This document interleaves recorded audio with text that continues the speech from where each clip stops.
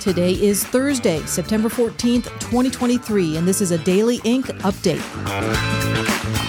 Hurricane Lee is packing a punch to areas all along the northeast coastline, and it hasn't even landed yet. The enormous storm is 621 miles wide and is brewing in the Atlantic off the coast of northeastern states and the Atlantic parts of Canada. The area of landfall, if in fact the storm does hit land, is still yet to be determined. Currently in New England, the storm surge from the hurricane is causing extensive flooding and home damage. To make matters worse, Hurricane Margot has now developed in the Atlantic and is headed in the same direction as Lee took and is likely to catch up and may pack a 1-2 punch for that whole area along the eastern coast. The impeachment inquiry that was started by Republicans in the House has now caused the Biden administration to launch into predictable patterns of leaning hard on mainstream media outlets in order to massage the message sent before the American viewers. Ian Sams is a special assistant to President Joe Biden, and Sams has already fired off a letter to media outlets following the impeachment announcement from House Speaker Kevin McCarthy. The letter was sent to CNN, the New York Times, the Associated Press, and Fox News. It demands that the media outlets look into Republicans who initiated this whole probe. Sams essentially told the news outlets how to do their jobs, saying that the opening of this inquiry, which he says is based on lies, should set off alarm bells for all those within the news and should cause them to respond. The Ninth Circuit Court of Appeals has overturned a California law that restricts the marketing of firearms to minors. The 3-judge panel determined that such a restriction only infringes on the free speech rights of adults. The judges decided that in light of the broad and vague language used in that bill that prohibits advertisements for guns that could be considered attractive to someone under the age of 18. The judges determined that advertisement genuinely aimed at selling guns to adults could still be interpreted by the government in a way that's applied to minors, and the judges noted that there is no evidence on record of a minor in California unlawfully purchasing a gun at all, let alone because of a targeted ad. In the state of New Mexico, a federal judge has stepped in and blocked a public health order coming from the governor, which banned all guns, open or concealed carry, in Bernalillo County for 30 days. U.S. District Judge David Urias has placed a significant setback to the highly unpopular actions of Governor Michelle Grisham. The move by the judge comes just after the New Mexico Attorney General there, Raul Torres, fired off a letter to Governor Grisham informing her that he will not be enforcing her 30-day emergency order against all open or concealed carry. Torres said in his letter that the duty to defend the constitutional rights of citizens in that county takes precedence over legally defending state officials in their official capacity.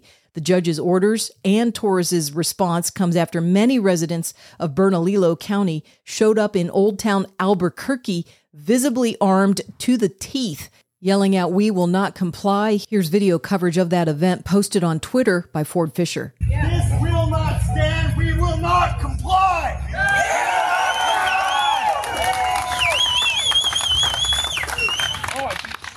And the Association of American Physicians and Surgeons have released a public statement that challenges the efficacy and ethics behind mask mandates on the general public, and they're doing so as COVID cases return to the headlines in some areas. The AAPS says that these types of mask mandates are ineffective in stopping the spread of respiratory viruses, and they pose health risks as well as infringe upon individual rights when they're used.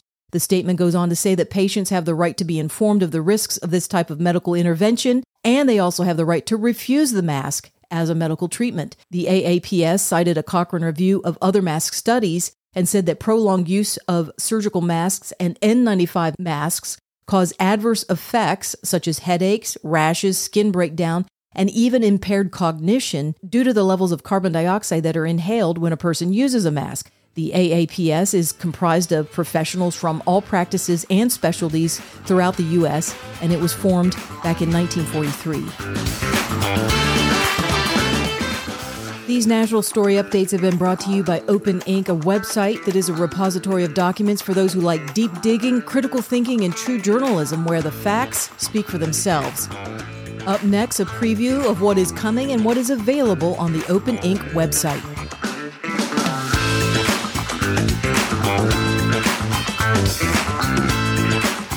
The Gateway Pundit website has been really kicking it in the past few months when it comes to compelling reports about voter and election fraud that's being documented in swing states like Michigan and Georgia when it comes to the 2020 presidential election.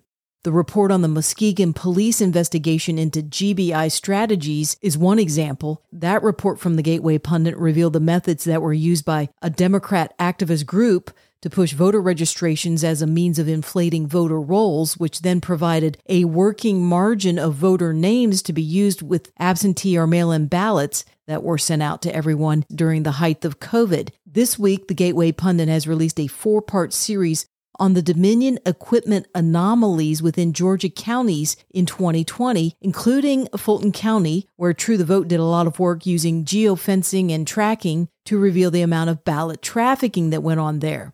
This latest report by the Gateway Pundit brings up names from Georgia that can also be found on the Daily.Ink website within the Georgia collection or just by simply using a word search within the document section. This can be done for further research into some of the election officials and witnesses who took part in handling the Dominion systems and the ballots, including mail-in ballots. Names that'll be immediately familiar at this point are, of course, Brian Kemp and Brad Raffensperger. Also, the name Kathy Latham can be found on the Daily.Ink website. She's referenced in the Gateway Pundit report and is also named in the series of indictments that were issued against Donald Trump, since Latham was willing to serve as a replacement elector for Trump. She also offered a sworn affidavit that Dominion technicians were able to repair voting equipment without ever being physically in contact with the machines. Other search words that will bring up documents related to Georgia that were also mentioned in the Gateway Pundit report are, of course, Fulton County, State Election Board, or for short, SEB, and, of course, the word Dominion will bring up several documents worth reading, including the document that was put out by Kanekiwa the Great that details the Dominion error found in 97% of Georgia's counties. There are multiple documents related to all of the swing states, Georgia, Michigan, Wisconsin, Arizona, and Pennsylvania, and they're on the Daily.Ink website. And they're there for further deep diving, just as the Gateway Pundit continues to report on their findings, as well as True the Vote. Thanks for listening to this Daily.Ink update.